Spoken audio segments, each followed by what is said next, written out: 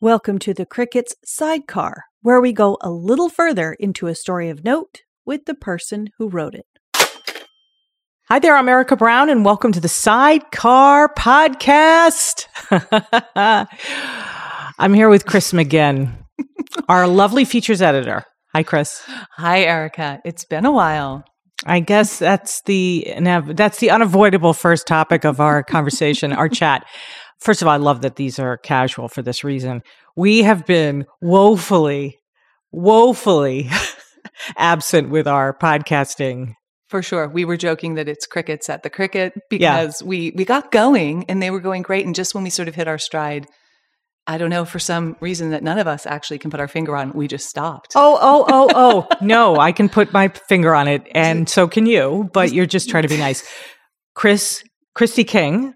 Right? Oh, right. Christy King is our digital person. And we love Christy and Christy loves us and she's amazing.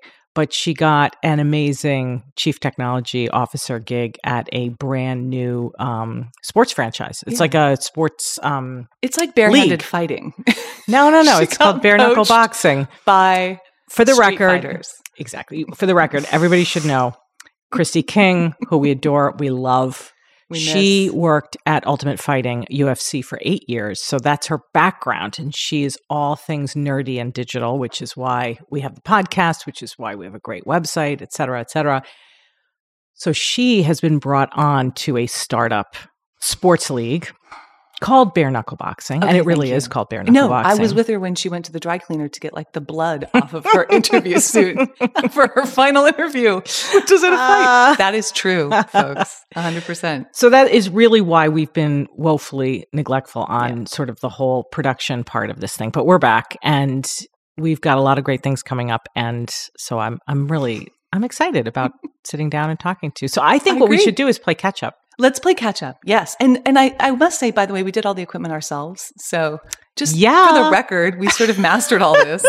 I hope this is recording, but if not. Our nerd quotient isn't quite where it should be, but it's good enough. Right. And good enough is all we need. So we're back. All right. So listen, I'd like to just quickly, maybe even review. We don't need to go back into everything, but I'd like to look at, like, if I think about the pieces that you've done in the last 4 or 5 months, there's one in particular I really loved. I'd love to just talk about it really quickly. Sure, of course. The Trudeaus. Ah, yes. The Trudeaus of Essex. Anyone who pulls into the main corner of Essex will see that there is a lovely pottery, Wheelworks Pottery sign that is irresistible. It's open intermittently, so you always feel a little lucky when the open flag is out. And behind the gate that feels like you're definitely walking into someone's house is the wonderful world of Jim and Anne Trudeau. Now, you wanted to do this for a while, I think. Yes. Since before COVID. Exactly. And so, you have to do him in the summer because he truly, really is working mostly through the summer. And COVID hit and he shut up, and as did everything else. So we lost him, but then we got him back. And he turned out to be everything, I hoped he would be.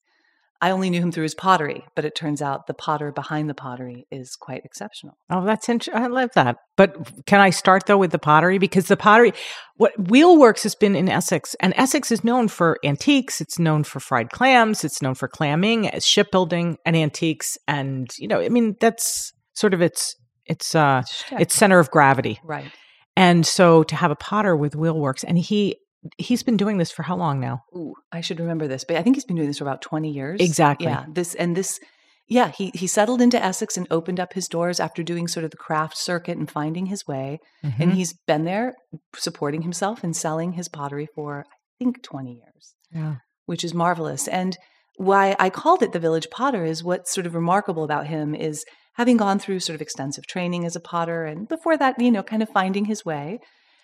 He really did something that I find admirable and frankly quite unusual, which is having been around other artists and having sort of seen the culture there, he decided to pull back, get quiet, work on his own, and make affordable pottery, which we all know, I love handmade pottery, but you pick up a bowl or you pick up something and oftentimes you're happy to have it, but it's quite expensive. And his is it's not totally inexpensive, but he really wanted to make pottery regularly for people to have in their homes every day. And so the first time I met him, which was years ago, I commented on how pleased I was to buy this platter, and he said, "Truly, I like to sell it because I like to make it."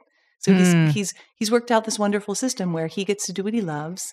Frequently, he has his own studio back there and his own kiln. He's completely self-sufficient. And then he has a little shop out front. And oftentimes when you're wandering around wondering if anybody's there, Anne will like look over from the house and say, "I'm coming down." And she'll show you his work. And it's a small, beautiful world. It really is beautiful. And it was a great piece. I love his work. I thought it was so beautiful, and yet it's practical. It's practical art, obviously. It's pottery that you actually use. As opposed to, I mean, there's other potters that are like, and artists who do sculptures and like I think of Anna Kasabian, who works in porcelain, and Absolutely. she's seen in, I mean, she's in very high end kind of interior decorator worlds, Right. Charles Spada and things like that in Boston, but sort of a practical. He's on another end of the spectrum. He's in a different place on the spectrum. Absolutely. And kind of where it all began. So of course people started making, their own dishes, and then it became high art, and we would see ceramics in art galleries. We would see shows. It was not always functional, sometimes just for aesthetic purposes, which I am completely for. But Jim just decided to go back to the beginning and make it so that you could have a whole set of dishes that are handmade. And I also love that he sort of works within restriction. He has a very set sort of glazes that he works with, a sort of set that of same colors, same method, and yet within that, which I sort of love. Yeah. That sort of freedom through limitation. Yep. He finds these new patterns and these new ways, and yet it's controlled. And so you do get that sort of same result over and over again, which means that you can have many of his pieces that speak to each other, but no two, of course, are the same.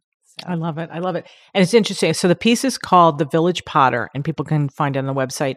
And what's interesting is, as I'm listening to you, I'm reminded of all the other great pieces you've done in Essex, where Essex really is sort of the focal point. And I just spent so much time talking about Essex being antiques and shipbuilding and fried clams, and food, restaurants, great restaurants, really great restaurants. But it's so interesting. You have really, it's really so creative too. I mean, think about the bubble factory you've done, glass blowing, Dorothy Kerper-Monley, a photographer that does, oh my God, the most black stunning, and white, exactly, gel prints. They're beautiful. And then Thaddeus Beale, Thaddeus, the painter who finds calmness in chaos. I mean, it's like, quiet in chaos. I mean, so I love that. So those are all really great pieces. I would recommend anybody to go and check out because they really are a different take on Essex. I love it. Great. Well, we love Essex. You never know you never know what you're going to find in Essex, but it's always quite delightful. That's very true. Absolutely. All right, another piece, and then we can move on to what's going on. But Andy Shepard, the UPS phenomenon that everyone knew but me. So I got assigned a piece, which kind of that was also a new dynamic. Oftentimes, I'll kind of come in with something that I know about, so I want to write it. I've unearthed, a glass blower or an artist or who knows what. But this time it was, could you? And I had met Andy briefly, but, I didn't have the same, regular relationship with him. Andy Shepard is a gentleman, as probably everyone I'm talking to knows, except me, who's been the UPS person in town for how long was it? It was like 40 years or something insane. I mean, he's been working for UPS, I think. He's the UPS guy. His only service area is Manchester by the Sea, right? So literally a town of 5,500 people, and he's our guy. So you literally, to live here, you see him every day. And more with the advent of online shopping and then, COVID. I have never seen him not smile. Have you? No. Okay, no. And this was, again, the way I opened it, which, was kind of crazy, but entirely true, is that as I left to go about town talking to people about Andy, every single time the reaction was the same. Would you like to talk about Andy, the UPS guy? And people just lit up. And then came the stories, and then came how much he was going to be missed. I mean, this was clearly a person who touched people's lives every day for decades. Yeah. And you asked me the question, I didn't answer it, so I'll answer it. He went to UPS 31 years ago. Thank you. You can and he came in right after college. So he's relatively young to be retiring, but he has been somebody with just so much energy and so much vibrancy, and he's so up and positive. And what happened is Okay, now I'm just going to prove that I read your story. So I appreciate that because I've forgotten my story half the time. No, that's not true. You. But 31 years ago, he took a job. It was a temp job at UPS after majoring in psychology and college. Exactly. It was his this will pay the bills while I find my real job. Exactly. Zip.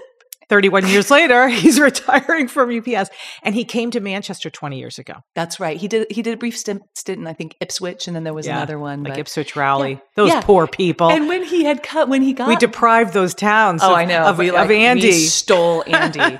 And, it was interesting is when he got the Manchester route, he had only visited the town once as a child. And when he got it, it was, lest we forget, this was before GPS. Yeah. So this guy, he had another UPS person join him for 2 days and show him the route. It was a notoriously difficult route. Apparently, hard enough that he needed encouragement from the townspeople, which he got. They said, stick with it. You're going to get there. You're kidding. No. And that was the beginning of what this would be.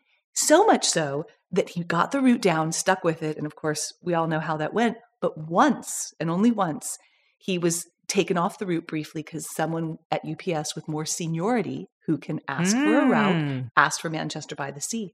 And it took that person 2 weeks to throw in the towel and give it back to Andy because it was so difficult. Done. Andy stuck with it and we stuck with Andy. And it has been a love story ever since. All right. My favorite quote of your story was, it was you talked to a bunch of people. It was all over the place in a great way. So my favorite was Mark Stoll, the owner of Manchester by the Book.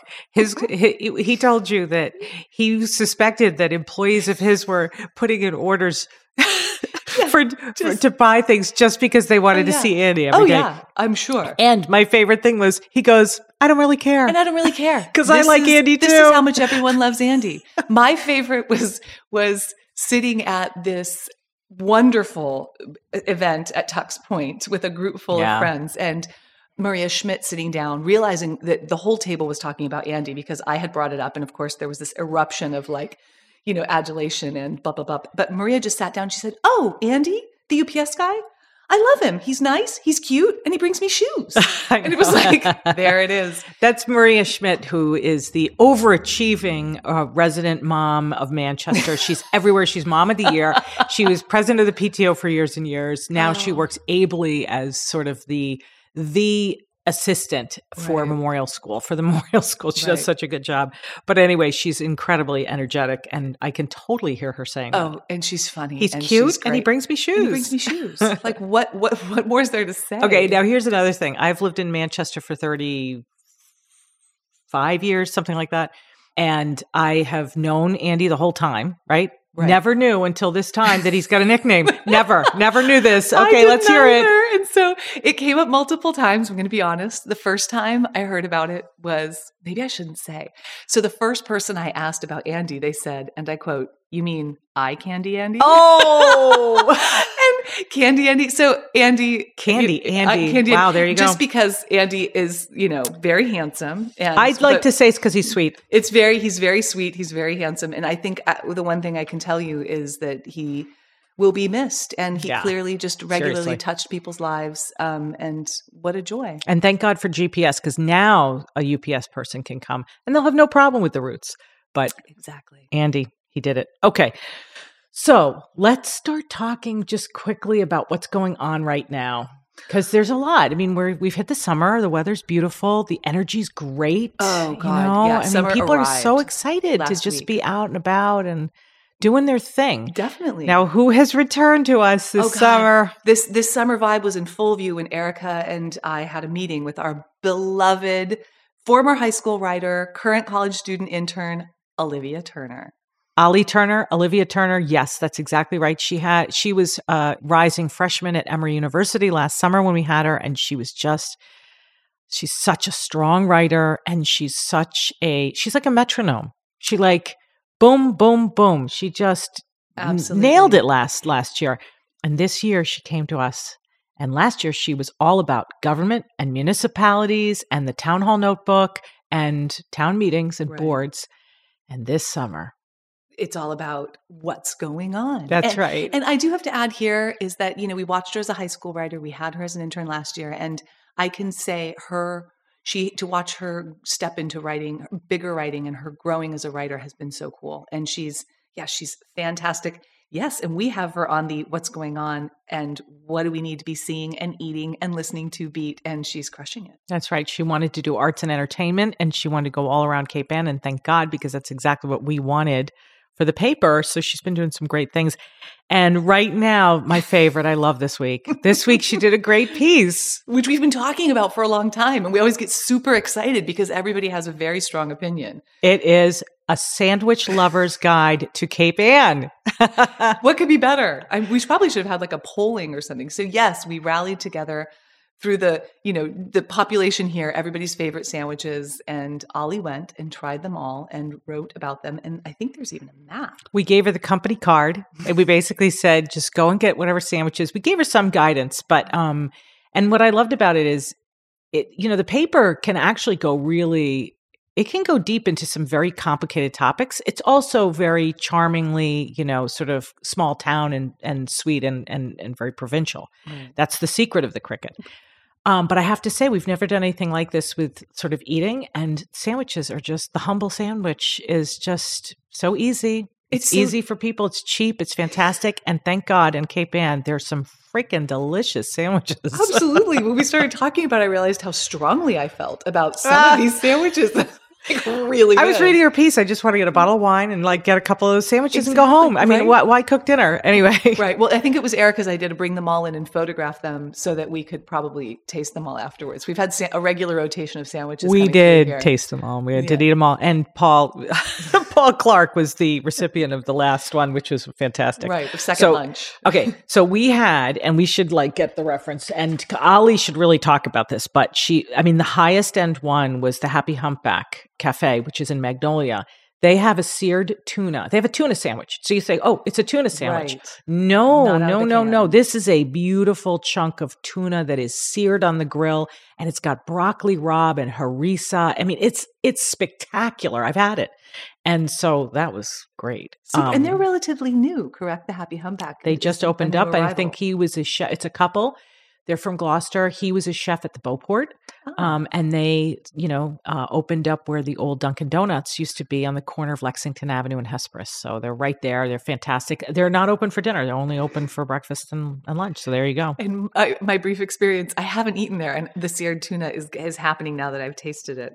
Is that I bike that route regularly, and I can always smell the food. It smells so delicious, and there's always people. It's packed. That's their marketing strategy. That's the marketing strategy. I really have to go. So when the target audience is the bikers, that's their marketing strategy. Get the waft going. Get the waft. Get the waft. Is spectacular. I can recommend the waft. All right. So the sandwiches she went through, and she can go through them in depth, but it was the banh mi at the mill.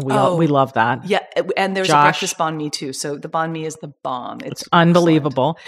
She had Virgilio's bakery. Classic. That's like the authentic original. She had the St. Joseph's, and that was amazing. By the way, Ollie has never had the St. Joseph's, which the St. Joseph's is, well, first of all, it's all about the bread because it's Virgilio's bread. Right. But the St. Joseph's been around for decades and decades and decades, and it's a very simple sandwich. It's just a bunch of cold cuts, fresh cut cold cuts, mortadella, some, bologna, ham, right. I don't know if it's salami for sure. Yeah. And if you get the authentic original one, it's just the herbs and oil, and that's it. And they basically serve it in a light plastic bag because it's got olive oil on it, and it would be messy. Some people get it with a lot of other things, and they don't treat you badly if you do. If you order with pickles and spit they don't sit there and go, but the authentic original is just that simple sandwich. And if you have it, it's spectacular. Anyway, I said I wouldn't talk about the sandwiches, but anyway, there was also Willow Rest, the anchor, and that was a spectacular sandwich. And then Vidalia's in Beverly Farms. So we did sort of go off. We went off the Cape Ann. Well, it's not technically Cape Ann. You know what? It's close enough. It is close enough. So good. When the pressed sandwiches, especially there, are just out of this world. Yeah. Vidalia's my favorite of Vidalia's by far. You just have to wait a little bit into the summer. Their BLT is like on white bread. It's just so simple. It's unbelievable. Unbelievable. My dad. That's 3 words, by the way. Unbelievable. It somehow tracks onto BLT, but we're not sure how. My dad, literally 2 days ago before they went to the airport, had the BLT, and he said it's one of the best BLTs he's ever had. And I thought he was just hungry. No, but it's the bacon. No, the really bacon, is. And then they get really, really good tomatoes. I mean, that's of course the secret to a BLT. But anyway, Vidalia's and Beverly Farms are amazing. Great. Say hello to Marilyn. And then, of course, let's wind it back up with the Laughing Gull back in Manchester with Dee Dee and Bruce. And it's funny, we wanted to do they have a great vegetarian sandwich. As a vegetarian, as a pescatarian, I can tell you that their vegetarian sandwich it's new. It's the Green Goddess, right? Split them. It's the Green Goddess. Yeah. And it's, if I may just plug the Green Goddess, it's get it on the ciabatta, get it pressed. It's pesto, spinach, cheese, a fried egg, and avocado. Oh my God, get me the wine. Yeah. But it's so funny when we called them, they're like, listen, we love the Green Goddess. Of course, they made it up. Right. But they've developed it. But Dee Dee said, but really by far our most popular sandwich, we make them all day long, is the Singing Beach, which is, it's not vegetarian. It's a different sandwich. Delicious. I'm really, sure. really good. I don't know what it is actually. It's got, it's chicken and cheddar and bacon and avocado. And I mean, it's not chicken. Right. It's actually turkey. Sorry about that. And you can have it on whatever bread you want. You can have it. That's their thing over there. You can have it on a roll. You can have it on a ciabatta. You can have it on white. You can have it pressed, or you can have it not pressed. Right. And they have excellent bread, which I am a bit of a bread snob, if I may say. And it makes the sandwich. They have killer bread. Don't they do AJ King? Mostly from A&J King. In Salem. Okay, so now that we're starving. Guess what? Ollie, I apologize. You won't be doing a podcast on your sandwich story because we just did it for you. You can sleep in on Monday. Tick the box.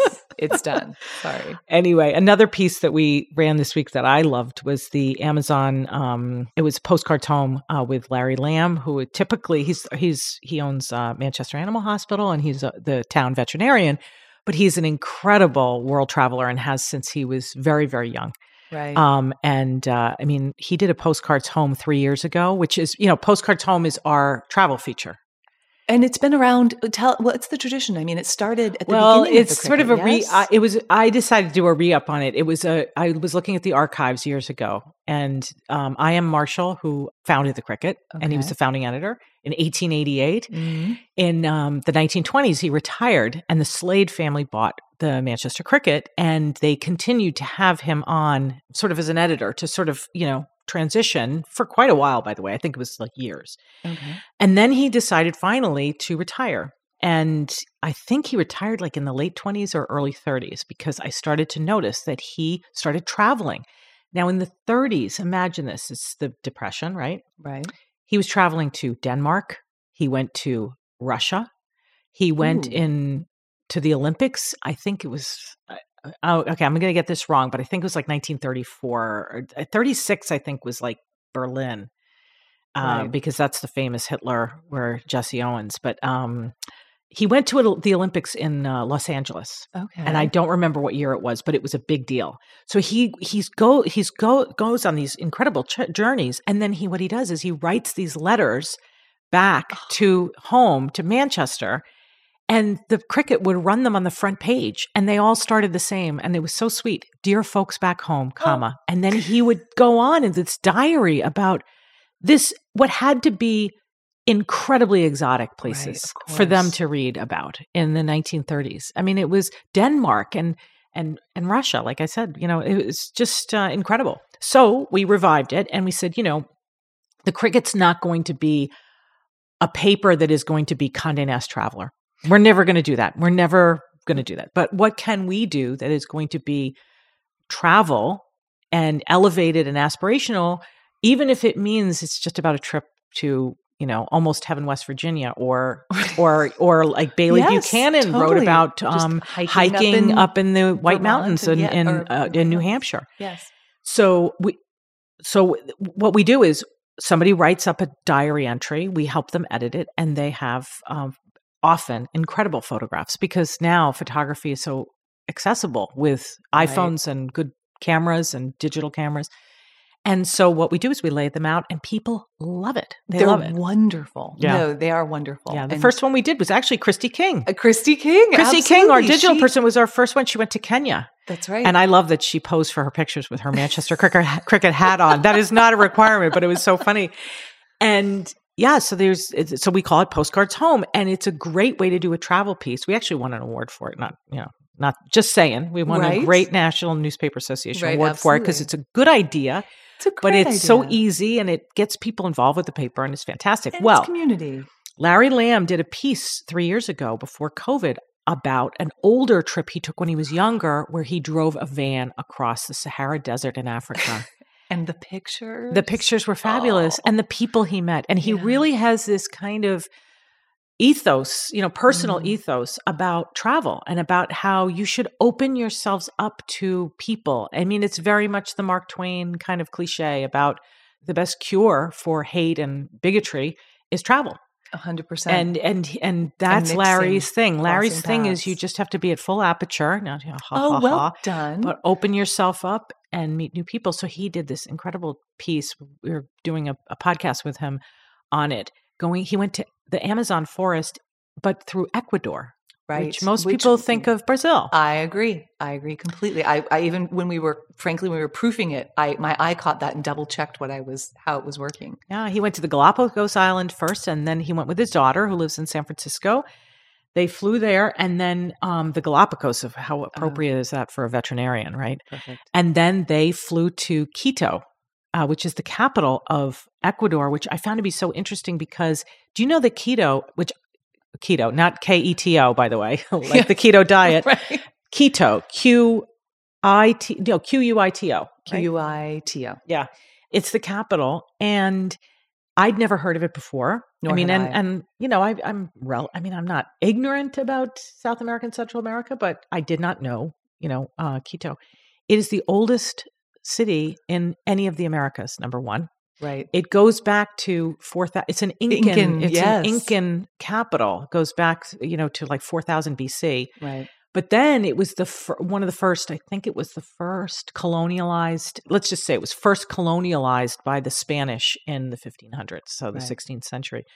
So you have this architecture. It was spectacular. It was just an interesting story. 100%. And I started sort of taking side notes as to like, this could be a wonderful trip to take. And that's the wonderful thing about Postcards Home is he kind of lays out, if you do it, how to do it, which I really loved in this piece, particularly because everybody has a different way of approaching travel. And some people share, we did the Echelon Institute sort of personal transformation or just straight up, sightseeing. But this was a little bit of, how delightful it was to be with his daughter, but also it kind of was a roadmap to if you are interested and can and choose to do this, I recommend perhaps this way, which I liked very much. That was new. I knew that because when we talked to him about it, he wanted to, because this is, very higher end ecotourism, right? Right. So that's what we're talking about. We're talking about really connecting with the environment, a very special kind of source code for the environment on our globe, which is the Amazon forest.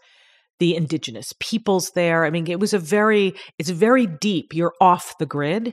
Right. And I think what he wanted to do is he wanted to kind of balance that idea of saying this is like a really amazing, utterly unique experience for any American. But at the same time, it's accessible because he wanted to say, I'm of the age where I'm not interested in roughing it anymore. He did. Yes. This is accessible. You can do this. Yes. I mean, I think he wanted to kind of emphasize that. And so he did. Hopefully that came through. Okay. So absolutely delightful.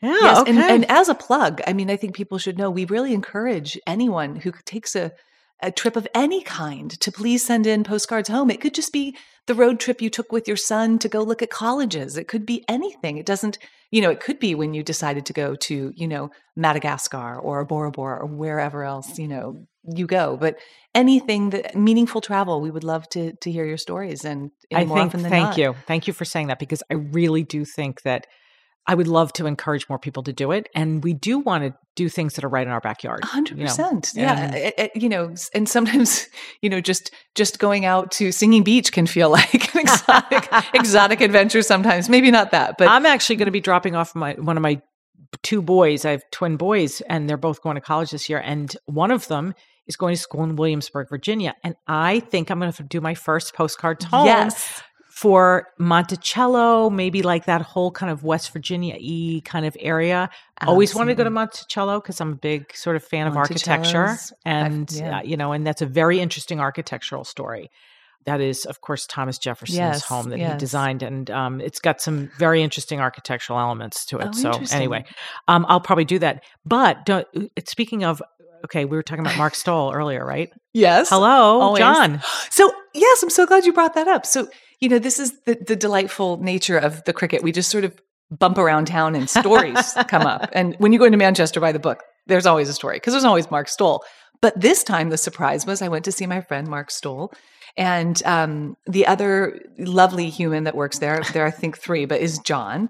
And John just came back from a trip to Spain where he and a small group of students were studying the Camino de Santiago. Yeah. And he was sharing what a unique experience that was. And we were generally just chit-chatting when, bing, the light went off. And I was like, John, you have to write about this. So poor John at the moment is laid up with COVID, but we are looking forward. Yeah, he'll do it. It will be a wonderful, informed piece by John, who not only is a great storyteller, but he studies religion and has that fantastic context of I can't wait to see that, actually. The importance of that sort of pilgrimage, really, and just geographically in terms of the language, which is quite unique.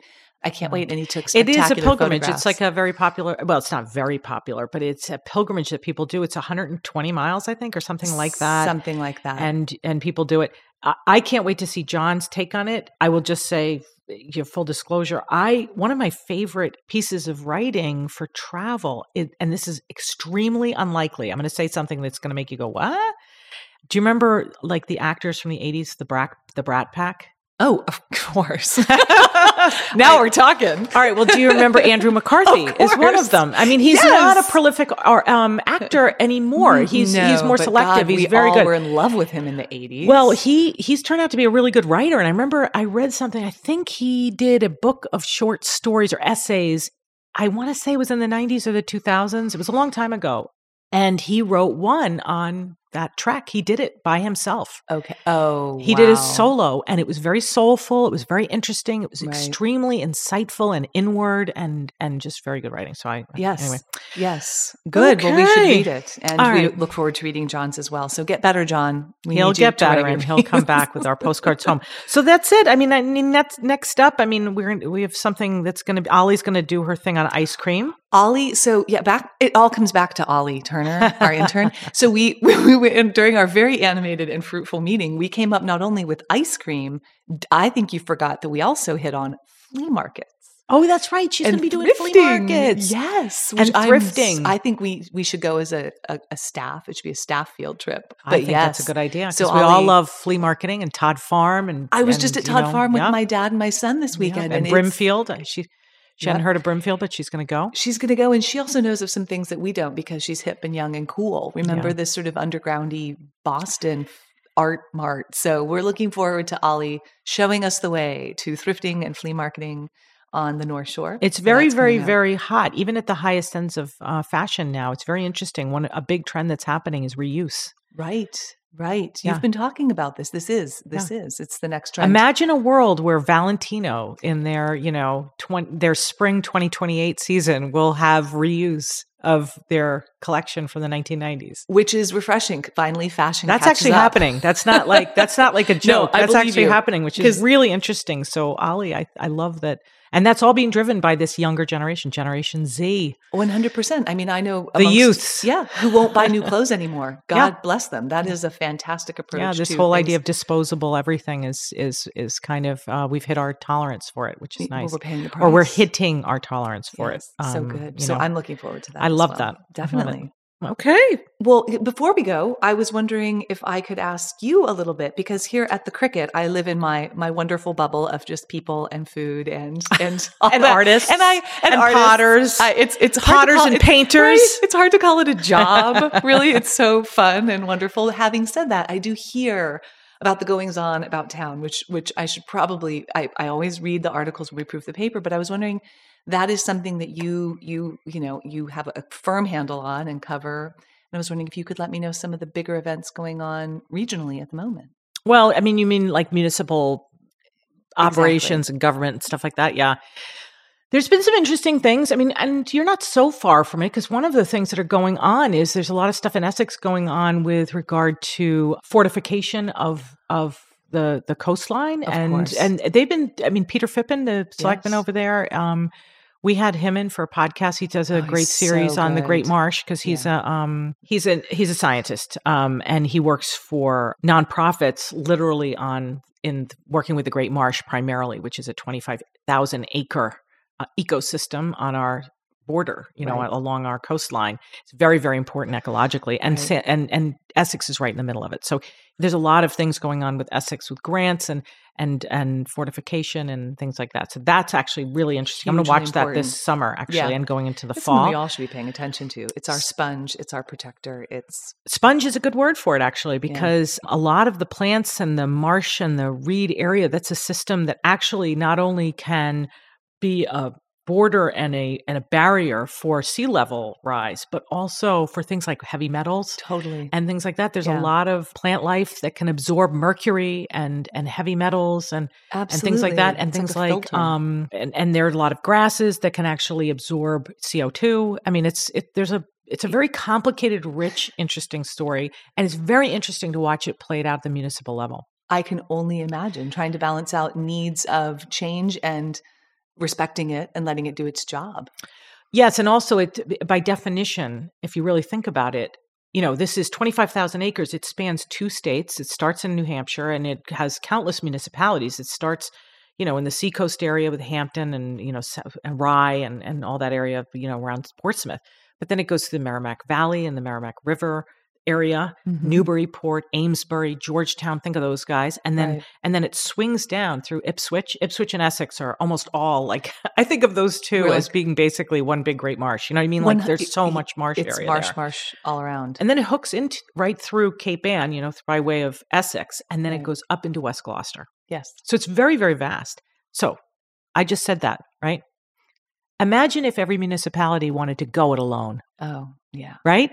So that's a very interesting way of looking at regionalization and cooperation, because what you can see and what Peter Phippen is actually in the middle of is this kind of coordinated effort to kind of say, okay, how are we going to use this strategically? And it's the federal government, the state DEP and all sorts of the state, Massachusetts, the federal government through the U.S. Army Corps of Engineers, every municipality, and then even commercial interests. I mean, the Great Marsh Symposium. I mean, one of the most powerful speakers I saw was from like Ipswich Shellfish Company. Right. Because they're interested in their future just like everybody else. It's very, very interesting. So Yes. I like that. So all that by way of saying you are involved. You're not that far away from it.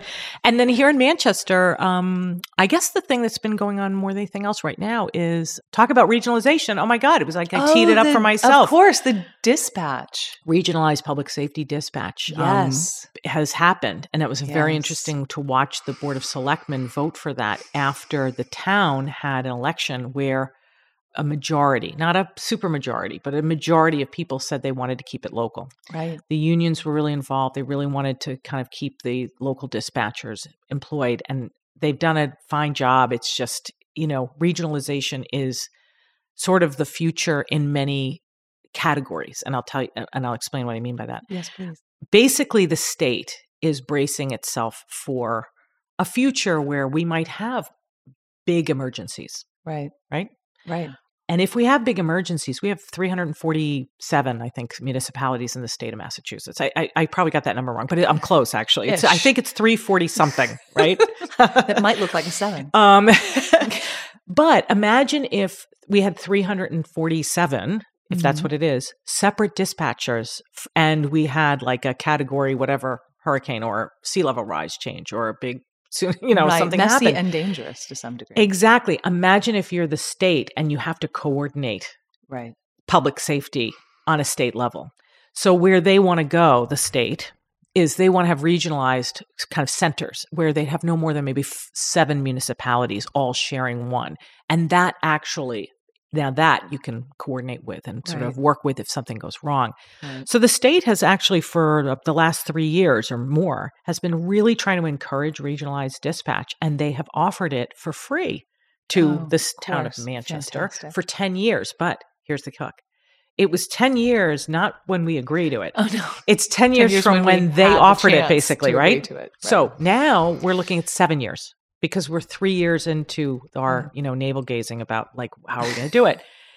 And I think the Board of Selectmen finally realized we have to just make this happen. And I think they were looking at big financial obligations in the future. Think about it. We have massive infrastructure issues going on. We've got an elementary school that we have to build. We've got a lot, and we have a new public safety headquarters that we have to build.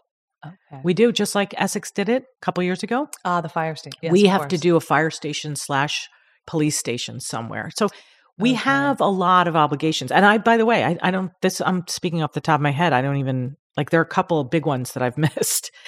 So in light of that, the Board of Selectmen said, listen, you know what?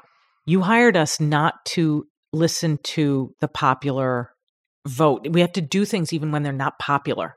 You hired us, and by hire, we mean voted them in as volunteers because they don't get paid to run the town. Which is good to know. Some people, they're volunteers, and they're very talented volunteers. Right. And the chairman, Becky Jakes, opened up by saying, and she read the definition of what her job is and what their job is. And the job is they're agents. We elect agents, and then we trust them to do a good job until they don't, and then we vote them out or we vote them in. Right. That's the way it works. And they kind of pulled the trigger on that. And it was very hard for them to do. I can only imagine. But it's going to save something like, honestly, if you talk about all the software upgrades for GPS and location device, all this stuff, you're looking at something that closes in on almost $1 million a year. Okay. So, and by the way, the state, it's free. For 7 years. So for 7 years. And we can get out of it if we want. And it's got state of the art. They upgrade all their software, the whole thing. And it's with Essex. Essex is there. Great. Topsfield. I forget. There's 5 towns totally, 4 or 5 towns. Okay. So I think Amesbury's in there. I please don't, Wenham's in there, and Essex and Topsfield.